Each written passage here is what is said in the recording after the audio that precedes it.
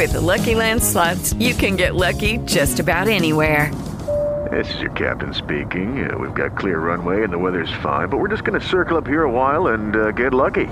No, nothing like that. It's just these cash prizes add up quick. So I suggest you sit back, keep your tray table upright, and start getting lucky. Play for free at LuckyLandSlots.com. Are you feeling lucky? No purchase necessary. Void where prohibited by law. 18 plus terms and conditions apply. See website for details. Blog Talk Radio.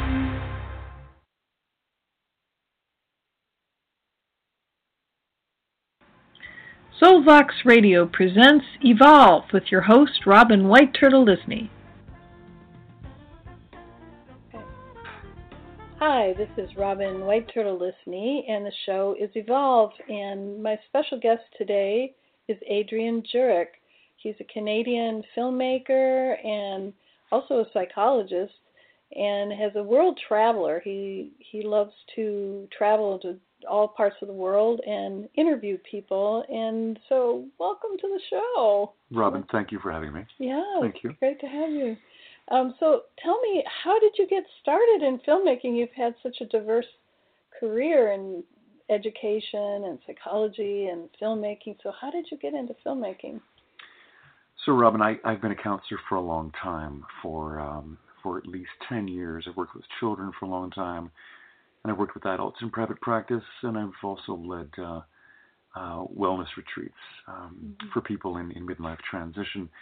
So counseling is my background. It's my natural calling. 3 years ago, I went to, at the suggestion of a friend of mine, an author, she suggested that I go and attend, that I look into Nick Askew, who was a filmmaker, a British filmmaker who now lives in Minneapolis. She said, you've got to have a look at the work he's doing. He's really doing some remarkable work. It's not just filmmaking. It's not just interviewing. People are really showing up and surrendering and speaking from a different place within themselves. And you're really going to be interested in this.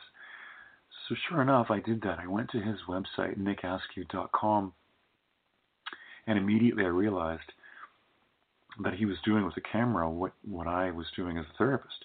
He was holding a particular kind of space for people, inviting them to access parts of them, to speak from parts of them that didn't normally get invited into the world. There was an element of, his stance was sort of non-critical, non-directive, non-judgmental.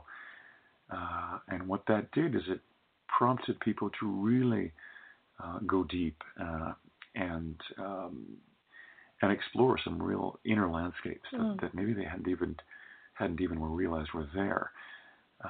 And when I saw that, I recognized that's what I've been doing, and I need to see what he's doing. So when I saw what Nick was doing with the camera, I immediately recognized myself in what he was doing, and I thought, I have to go and see what he's doing. So I went on one of his retreats. It was 2016. It was in England. And it was a 6-day intensive, during which we sat and he showed us his technique that he had developed himself.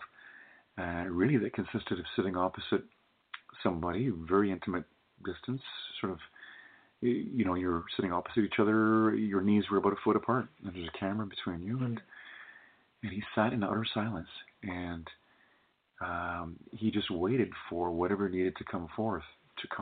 And I had some remarkable experiences that day in front of his camera.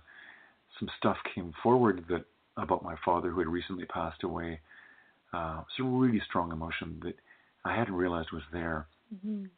I was in the presence of 6 or 7 other people who were also in the workshop, and I didn't think that I'd be able to be that vulnerable and surrender to explore those feelings in the midst of that company of those people who I just only met. But something about his manner, something about the space that he created, the safety that he created, allowed me to really go in there and explore that. And I immediately, when I went, I began to do that work myself. I recognized that, in fact, I'd been doing very much the same thing as a therapist. But now I wanted to capture it, and I wanted to do this work with people. But now the additional benefit was that I could cut a film for them, and it might be an hour session we might sit for, but I could cut a film for them that was a distilled look at the moments when they truly showed up most as human beings, when they truly, when their eyes widened and their nostrils flared and they truly took a chance. And you could tell in their body language that they were exploring something that was frightening. And there was some part of them that was going to step forward anyway and talk. So what I did was I was able to cut a film that consisted of those moments and then give that film back to those people so that they could then witness themselves in a way that you simply can't in a therapy session. In a therapy session, you forget what you've said soon after you've left, unless you've been taking notes. But this is remarkable because the epiphanies, the insights, you often say things you didn't know that you knew, using words you didn't know you had. And to have that captured and then to have that given to you in a way that you could replay it again and again, and to catch yourself speaking your truth is a remarkable thing. And I recognized what a service that was to the people who I was working with and for. And I recognized that surpassed what I had been doing as a counselor. And I thought, this is my new calling. I no longer want to be a counselor who in any way stands in any shape, in any position of knowing. So when I film, when I turn the record button on, I'm standing in a position of not knowing. My attitude is, I don't know what's about to happen. Neither do you really. But if we can trust what might be about to occur, and if we can trust that something rich might come out of it, if we just surrender, then something might happen that might be very interesting. And very often it does. Yeah.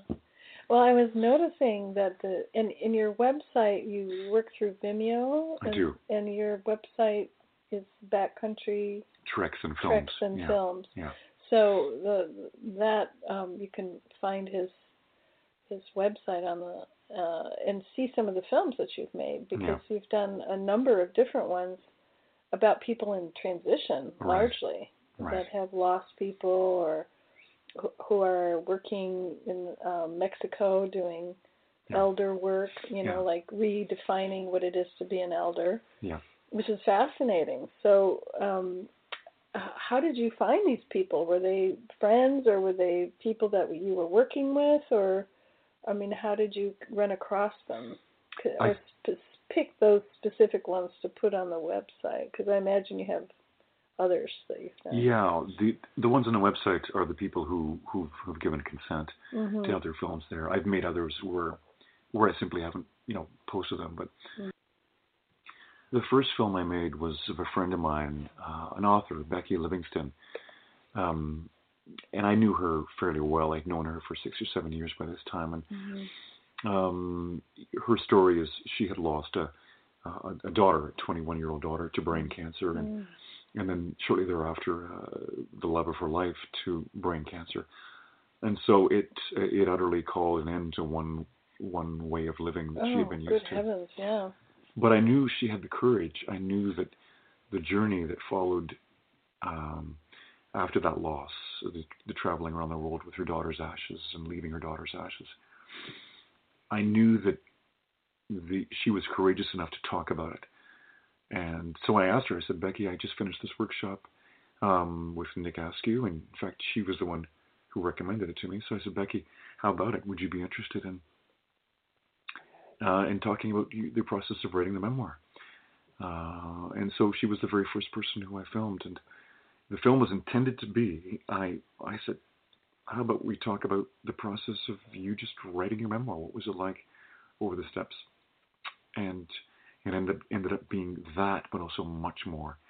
She went far deeper into some emotional terrain that even she didn't expect. So it was remarkable. So she was my first one. And then people since then have been, again, people who have identified who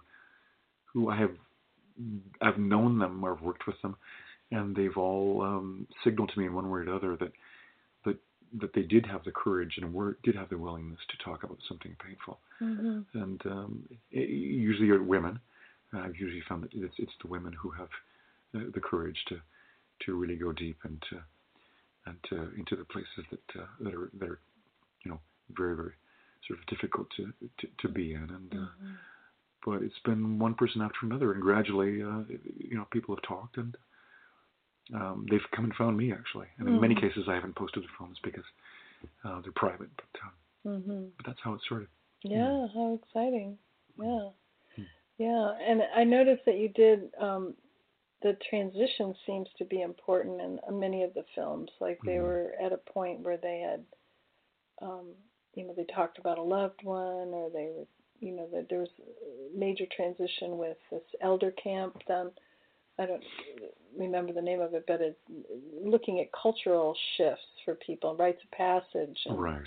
So that really fascinates me, because my first book was on rites of passage. So I really was very excited about seeing that, because it isn't documented much in our culture that there are people doing rituals or doing things to help them transition from one phase of life to another. Right.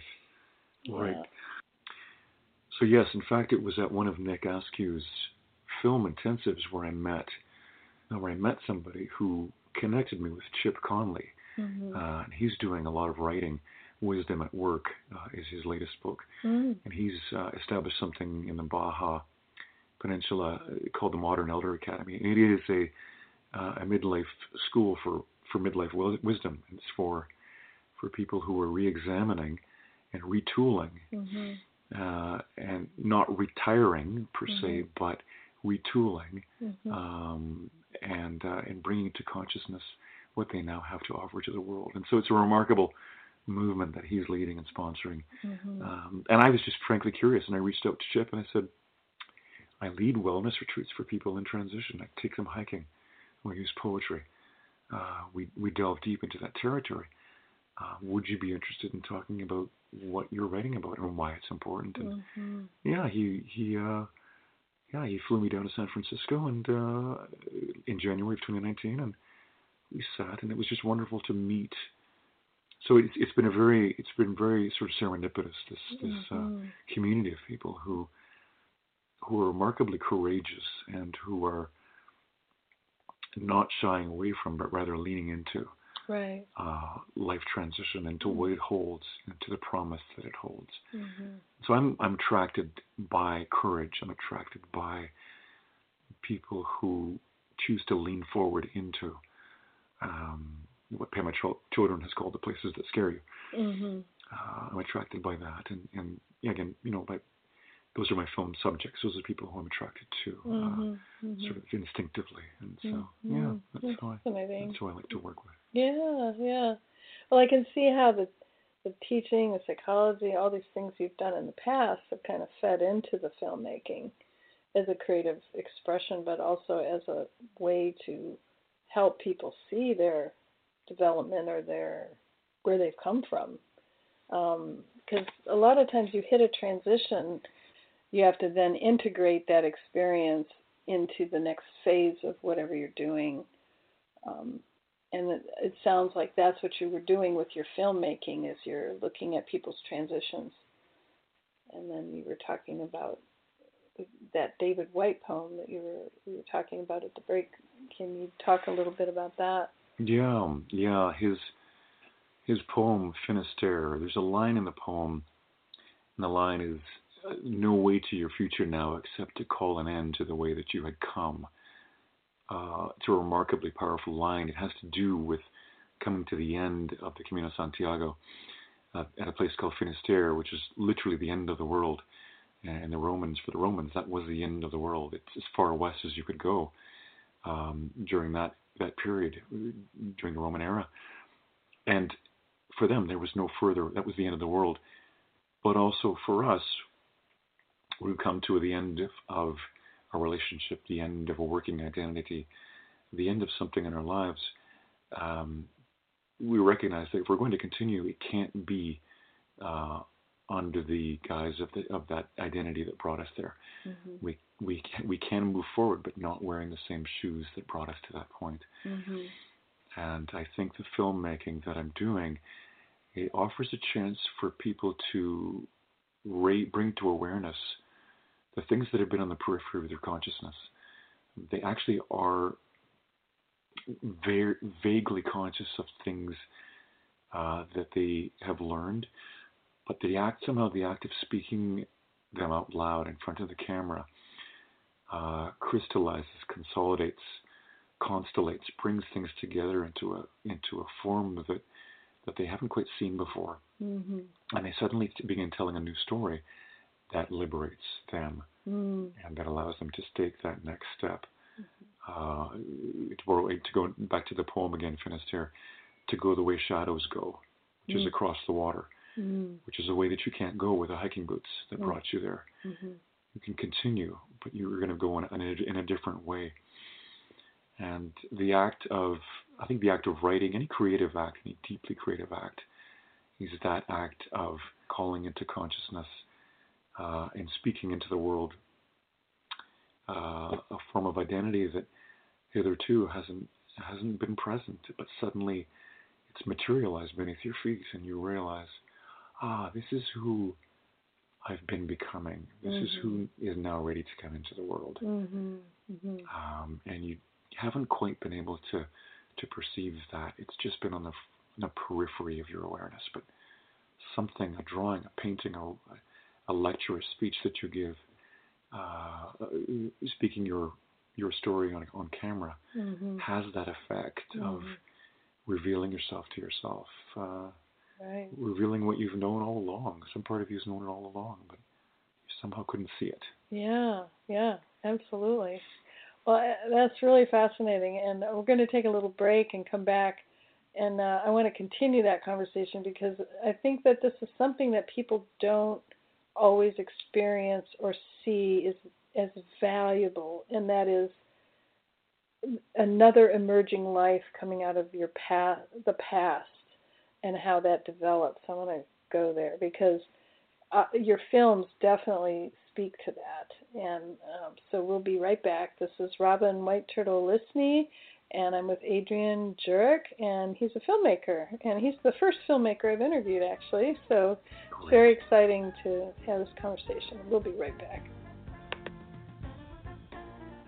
Evolve, nurturing the new in consciousness, the arts, and culture, with your host, Robin White Turtle Lysne.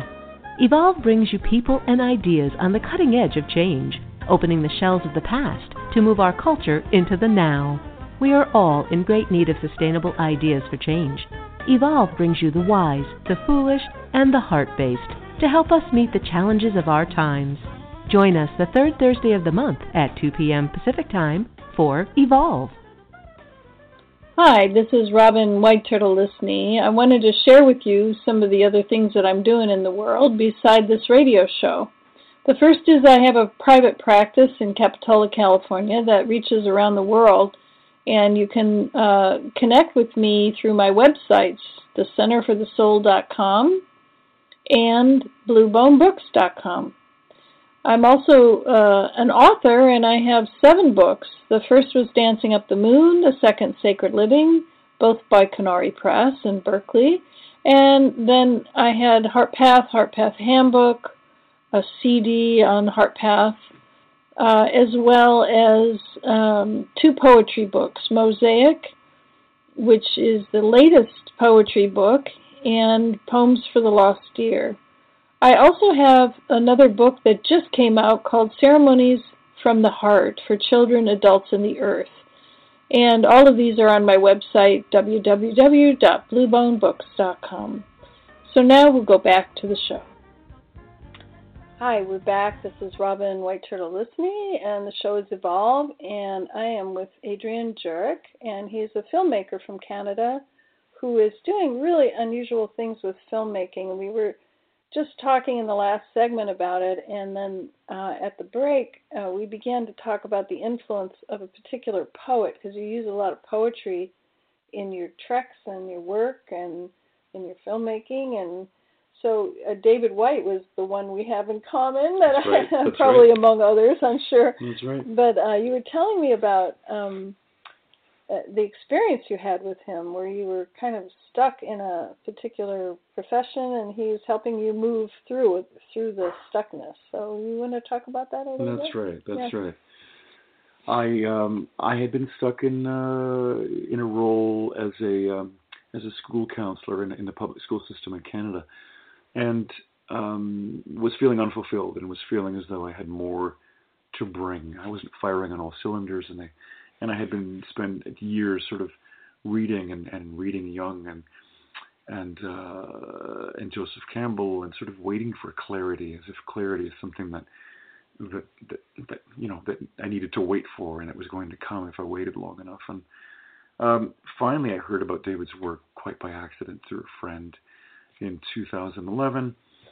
I went to see him on Whidbey Island, went to see him speak, and then immediately recognized in some of the poetry that this was exactly the place of struggle that he was writing about in his poetry. Mm-hmm. The poem Start Close In is all about that desire to hide and not take that first close in step, and to overthink things and to wait for clarity. And I recognized myself in that poem immediately, and I immediately then signed on for his walking tour in England in July of 2011. And one of the days, the walking tours happened in the afternoon and the mornings. They tended to be sort of lecture format. And he was reciting Start Close In. And he and I had been talking loosely during the walks a little bit about my place of stuckness. And then he just turned to me in the face of 25 other people gathered in a circle in a lounge, and he looked at me point blank, and he said, essentially called me out. He said, look, stop waiting.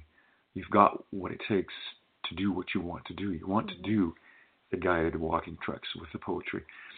You want to take people out onto the landscape to, as a means of taking them into their interior landscapes. You've got the experience with that. You've got the venues to do that.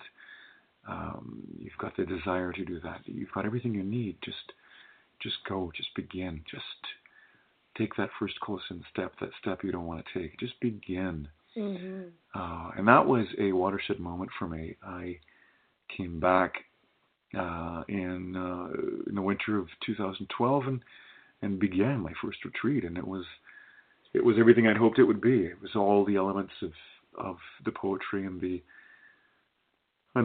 big questions and the outdoor sort of weaving in the outdoor experience and the metaphor from nature about everything's constantly in transition, and loss is part of the cycle of renewal, and all of these things wove together seamlessly. Mm-hmm. They just sort of tumbled together seamlessly, and I recognized I was onto something, and I guess I have David to thank for that, because he pushed me into just trying it. And it was the first retreat, so there were logistical things that weren't smooth, but it was the first of several that I led, and it's just such a gratifying experience. But this tendency, this very universal human tendency, to want to wait for clarity, to want to wait so that I can see all the steps laid out before me, and not to take the first step until I see all the sequence laid out before me. That's such a universal human tendency, and it is the downfall of all kinds of artistic geniuses and authors and creative types who simply never begin for fear of not being able to see the clear path all the way through. Well, and don't you think we're at a time right now, Adrian, where we really have to jump? We have to start doing whatever it is that's going to save this planet, and do the work that we have to do, the inner work, to really make the steps possible to overcome our fear. Otherwise, we just live in fear all the time, and we never quite move through it. And so I really feel like what David did for you is kind of prod you right into exactly what you needed to do. But I think we all are having to do that at this stage, in this time. I don't know if you agree with that or not, but I think it's getting more imperative that we overcome fear. I'm going to respond to that. You're exactly right, of course, Robin. I'm going to respond to that with Mary Oliver and the journey and the voices of fear that shout, "Mend my life." Each voice cried, "Mend my life." Those voices that shout, she's in that poem, she's trying to take that step You know, one day you finally knew what you had to do, and you began, though the voices around you kept shouting their bad advice. We all have these voices in us that prefer the devil we know, that prefer the stasis, even though it's uncomfortable, even though it's suffocating. And our great challenge is to take that step, is to do what she does in that poem, The Journey, which is to ignore those voices. It's already late enough, and a wild night, and a road full of fallen branches and stones. But little by little, as you left their voices behind and the stars began to burn through the sheets of cloud, there was a new voice that you slowly recognized as your own, that kept you company as you strode deeper and deeper into the world, determined to do the only thing you could do, determined to save the only life you could save. That's heroic. That's a heroic journey. Right. And you can hear the symbolism in the storm and the branches falling and the rocks on the road and the difficulty of the passage and all the obstacles that have been put up in the way that we put in front of our own path. Right. We're happy to do that for ourselves, Robin. Right. And but that's our great. It's a journey. No one. It was Proust who said it's the journey that no one can take for us, and no one can spare us from. It's that journey that we have to take. It's so hard. Right. So hard. It is hard, but it's what helps us emerge as humans. I mean, it helps us make the people that we are as individuals. In that poem, The Journey, like probably one of the most amazing poems. I heard it once when she was reciting it in San Francisco, and there was an audience, and we were all reciting it together as she was reciting it, because so many people had been impacted by that poem. And it really speaks to that first step, taking that first step. And your films, I think, what I love about them is that you actually help people see that transition, that first step that they're taking, regardless of the challenge that they've had to go through.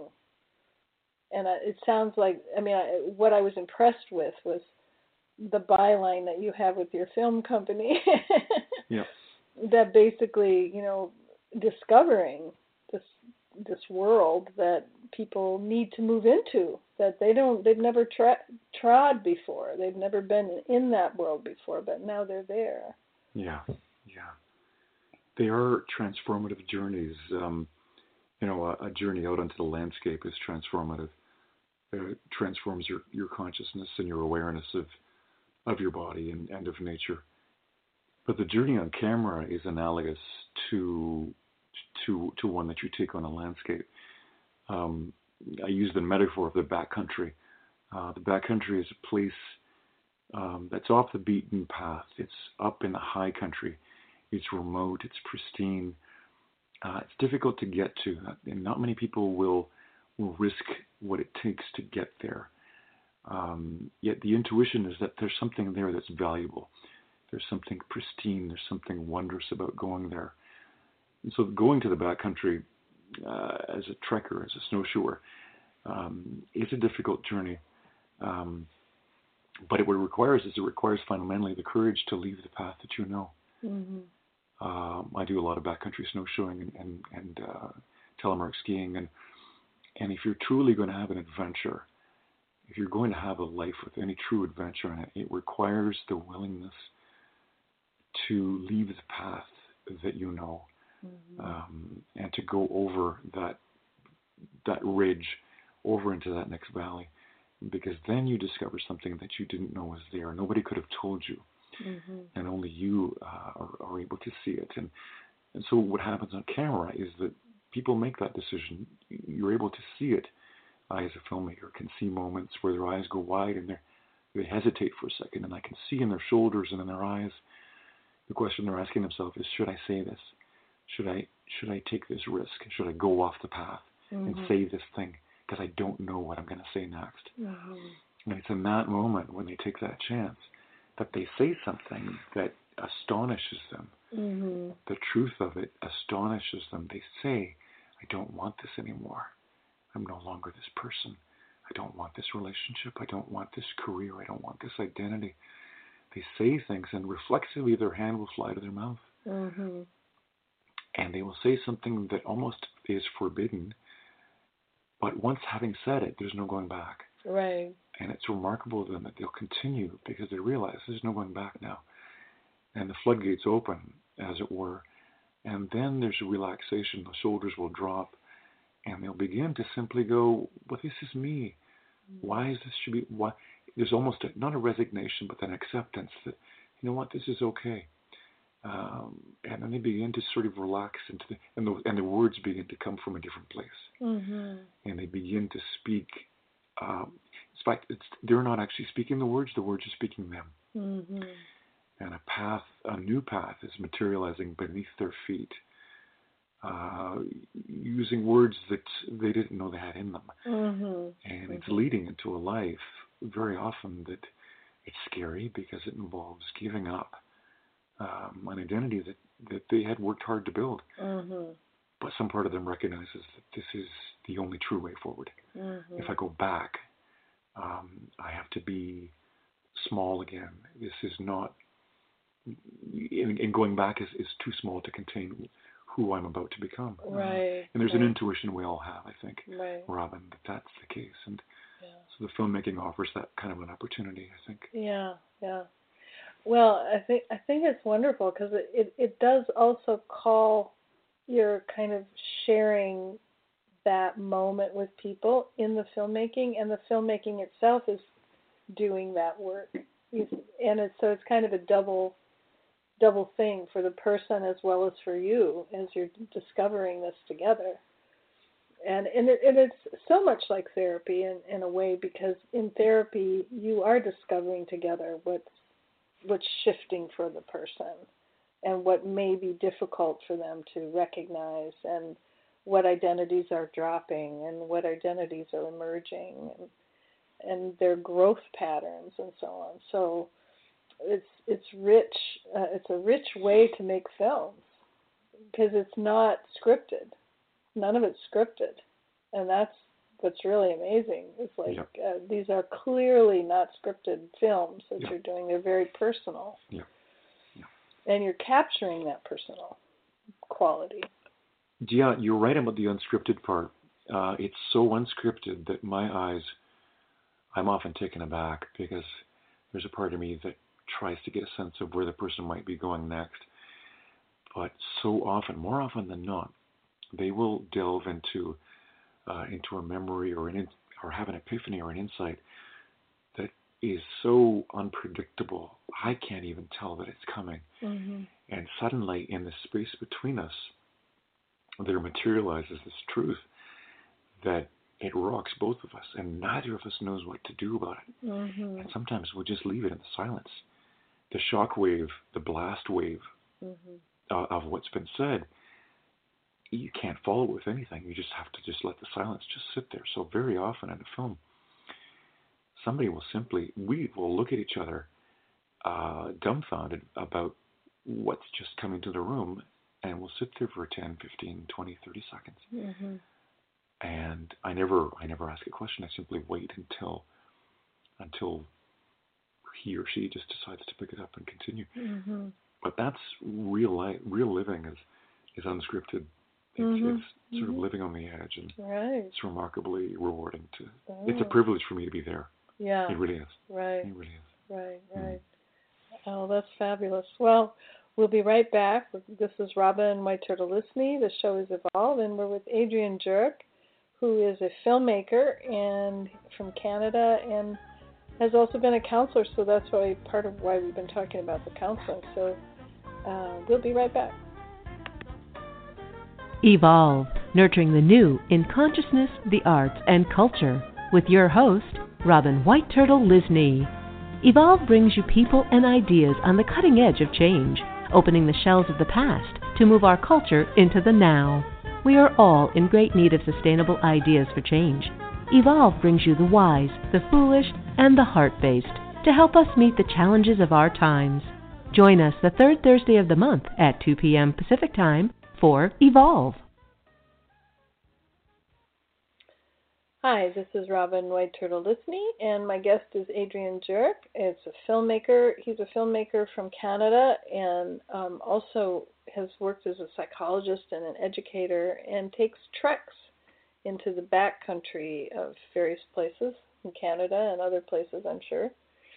And we were talking before the break about how this is impacting individuals, but I think it's taking it further than that. It's impacting the culture at large. Your films are this personal connection you have with the person that you're filming, and then the interview then becomes like this evolution that you're witnessing.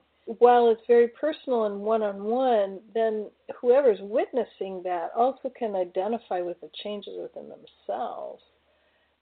And I guess what I'm wanting to say or talk about, Adrian, here is about the larger implications of not only your films, but of what's happening in the culture at large. Like watching these young people like Greta Thunberg, who is this young Swedish woman who's called out, global warming and how it's happening with people flying in on their jets to these meetings and, really saying we need to do this now. We need to address climate change now.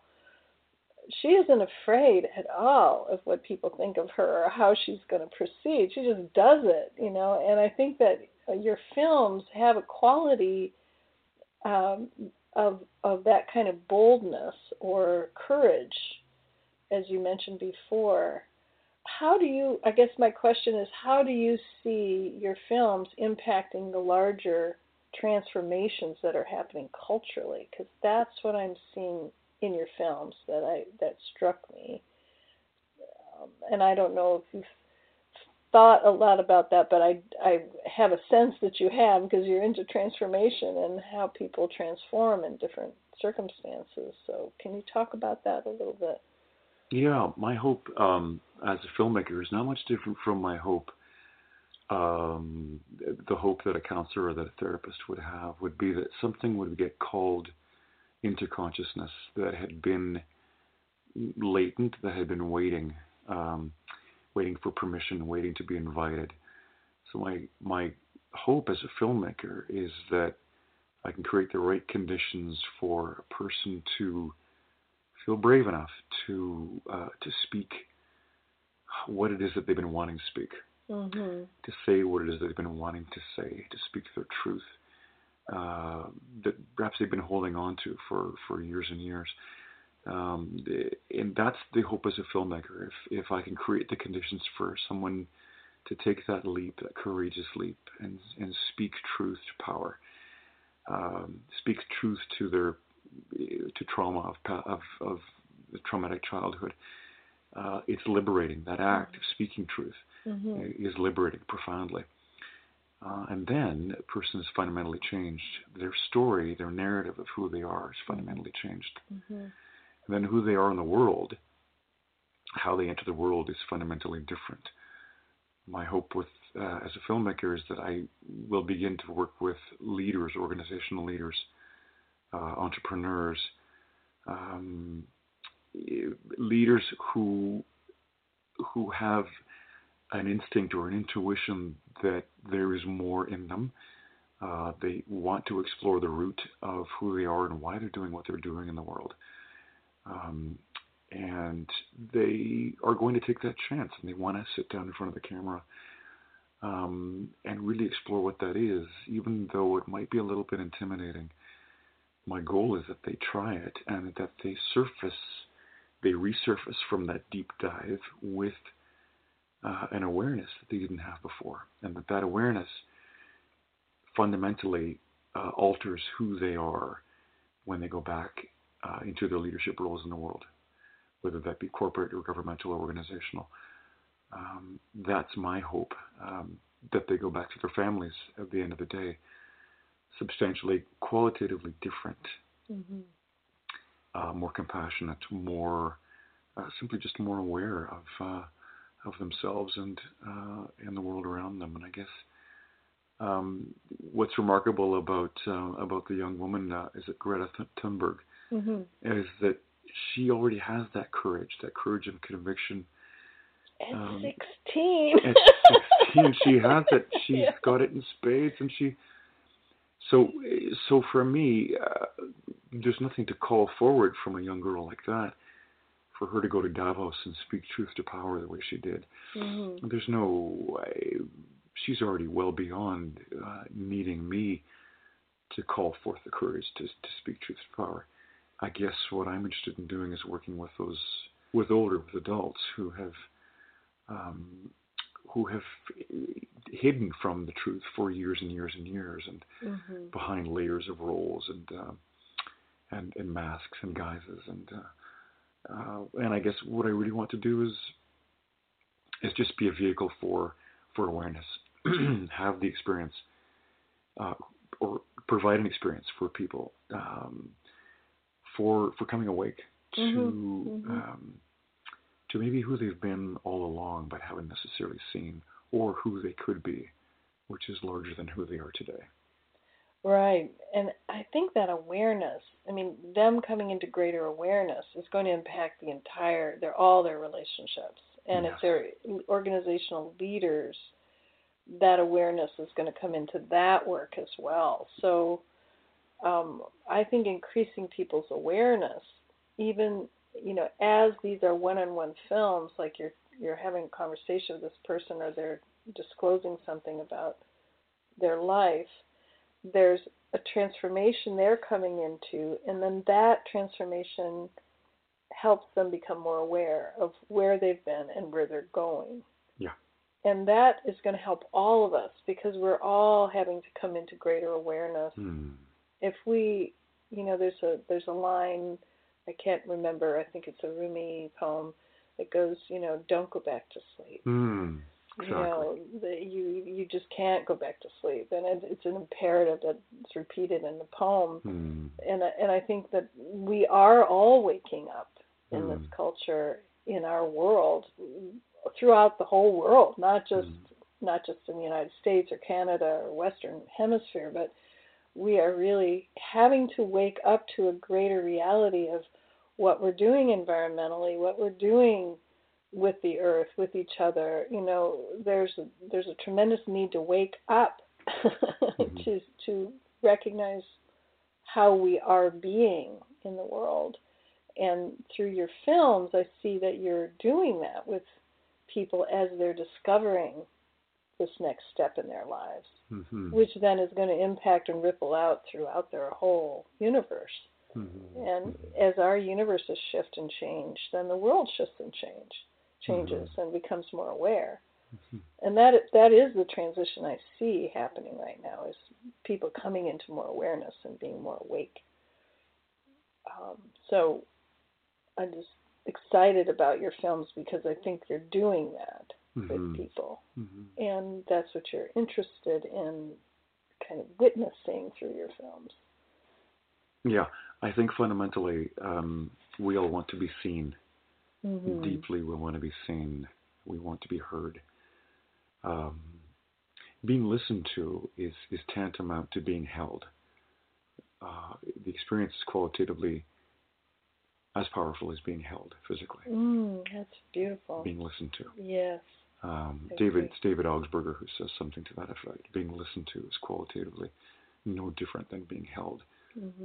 So what I do as a filmmaker is I try to create that listening environment that is almost like holding someone so gently and with so much acceptance that they can hear who they've been all along. They can see who they've been all along, and there's no need to hide. In this space, in this sacred space, there's no need to hide. You can, everything, all parts of you are welcome in this space. It's very much like a therapeutic space. All parts of you are welcome. And that's the idea with the film, is to create the experience for someone of truly being seen, not only by themselves, but by others. Because once people have that experience, once people see other people having that experience, there's a recognition of a kind of a common humanity, and right. And then we put down the shields and the weapons, and we start to reach out towards each other. So that's, but the whole prerequisite is being seen. Yes. We will not sustain prejudice or enmity against people if we truly see them. Yes, I totally agree. And that's what's amazing about transformational process that you're capturing in those films. They're simple in a certain way. They're very simple. You're interviewing someone, and yet on another level, there's an enormous transformation happening, and you're witnessing that transformation. Mm-hmm. That's what I find really fascinating. Mm-hmm. And that's how it changes us as we're watching it, mm-hmm. or changing somebody in Australia who's never seen it before, that now they're witnessing this film. Mm-hmm. And then they're transforming as a result of it. So I think it's really important work that you're doing on so many levels. So it's exciting to see filmmaking being used in a different way other than telling a scripted story. Right. You're telling human stories that actually happened, and you're documenting that. And that gives people an opportunity to reflect and to witness and to become more aware. Yeah. Well, so often we generate scripts because there are ways to hide. Yeah. They're socially sanctioned scripts that we have at the ready because they're convenient ways for hiding and because we need to. Socialization is such that we have to conceal parts of ourselves. And so an unscripted experience on camera or with a therapist is remarkably rare, and we find it so powerful simply because we recognize, after a little while, that it is genuine, and I don't have to keep telling that same story. There's no need to hide. In fact, there's no way I could hide, really. All of us do initially when we sit down with a filmmaker like myself, but eventually we realize, why am I hiding? Why am I putting energy into that? Wouldn't it be so much easier just to relax and just let myself be here? What would it be like if I could just be instead of having to tell a story that you would find acceptable, right? Right. Well, we're all raised, and especially people, I would say over 30, are raised with a tremendous amount of conditioning. I mean, that's kind of the parents' job, is to give the kids an identity as a good person or as a good citizen, to learn how to do social norms and rules and all of that. And I see that conditioning, which is what people often have to cut through and drop, it also can keep you bound up in a role rather than in that authentic process. So that authentic process that you're capturing in your films is actually showing this kind of naked experience that people have had. And also, like, the vulnerability. There's a vulnerability in the interviews that then kind of reveals what their next steps are going to be, or how can you transition, how can you move into this next reality, and you actually watch the people take those steps. So it's quite powerful, and I think it does inform our future. Like, how do we unfold?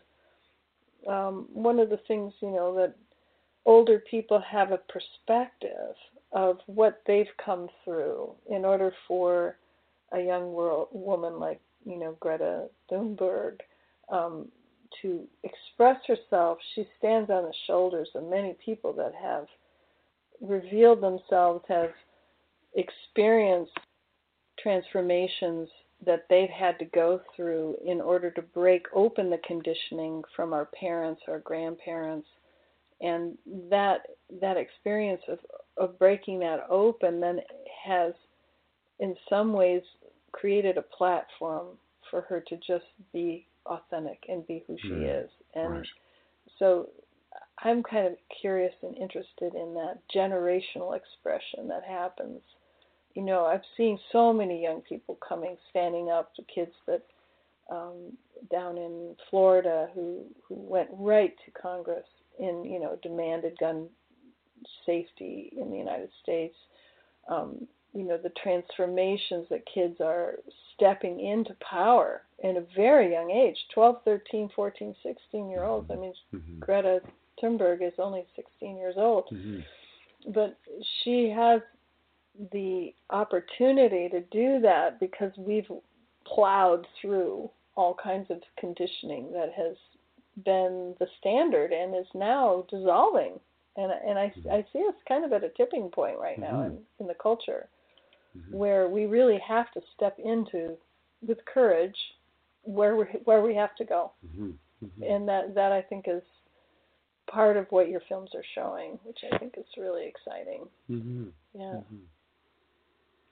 Courage is difficult to summon, and I like to think that sitting for a film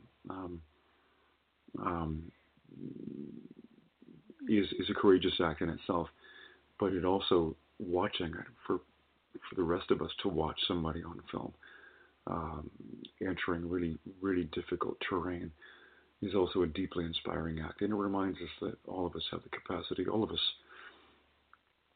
us have the ability to go in and to speak our truth and to speak from a really courageous place. It's within us all to do, and I think a film is a great medium for any print or digital media. It's a great way of making that experience, that exemplar, available to so many people. And if I can somehow contribute to that, that's wonderful. I love doing it. Yeah, that's wonderful. So tell everybody your website again and how they can find your films, because I think it's, I hope a lot more people are going to find them. Yeah, the new website is under development, but you can still find it at www.backcounrtytreksandfilms.com. That's the existing website, and there's a Vimeo library of films there.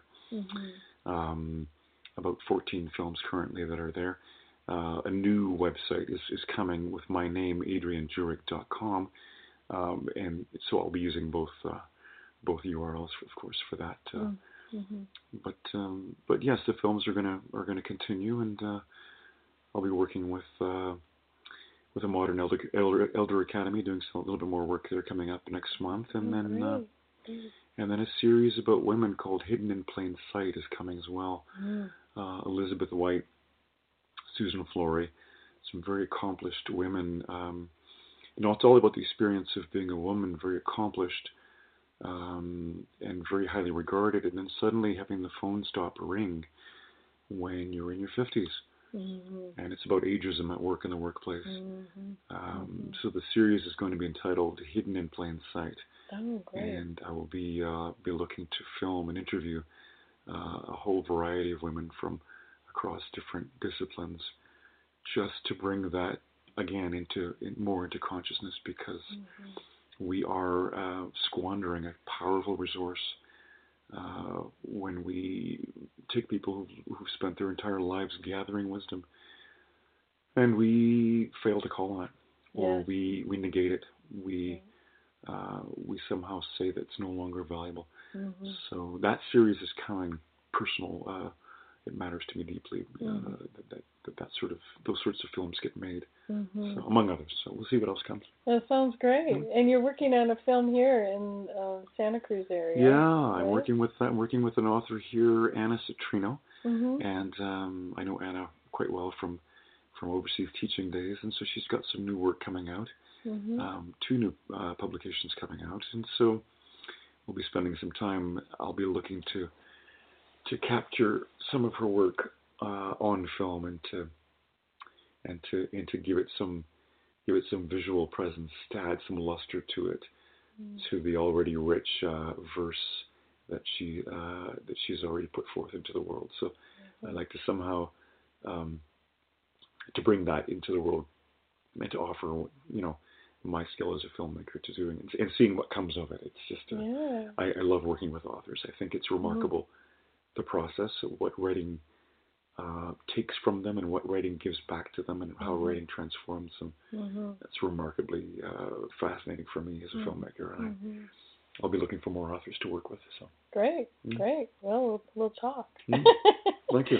Yeah, so thank you so much for being on my show, and it's been a pleasure to have this conversation with you, Adrian. So I've been speaking with Adrian Juric. He's a Canadian filmmaker and has a website, www.backcounrty trecks and films. And he has his films there, and you can see them on the web. So thanks so much for joining me. Thank you, Robin. Thank you for having me. All right. This is Robin White Turtle Lysne, and the show is Evolve. Thank you for joining us. We hope you enjoyed the show. This is Deb Carosella. Please join us next time for Evolve with Robin White Turtle Lysne, Thursday afternoon at 2 p.m. With the Lucky Land Slots, you can get lucky just about anywhere. This is your captain speaking. We've got clear runway and the weather's fine, but we're just going to circle up here a while and get lucky. No, nothing like that. It's just these cash prizes add up quick. So I suggest you sit back, keep your tray table upright, and start getting lucky. Play for free at LuckyLandSlots.com. Are you feeling lucky? No purchase necessary. Void where prohibited by law. 18+ terms and conditions apply. See website for details.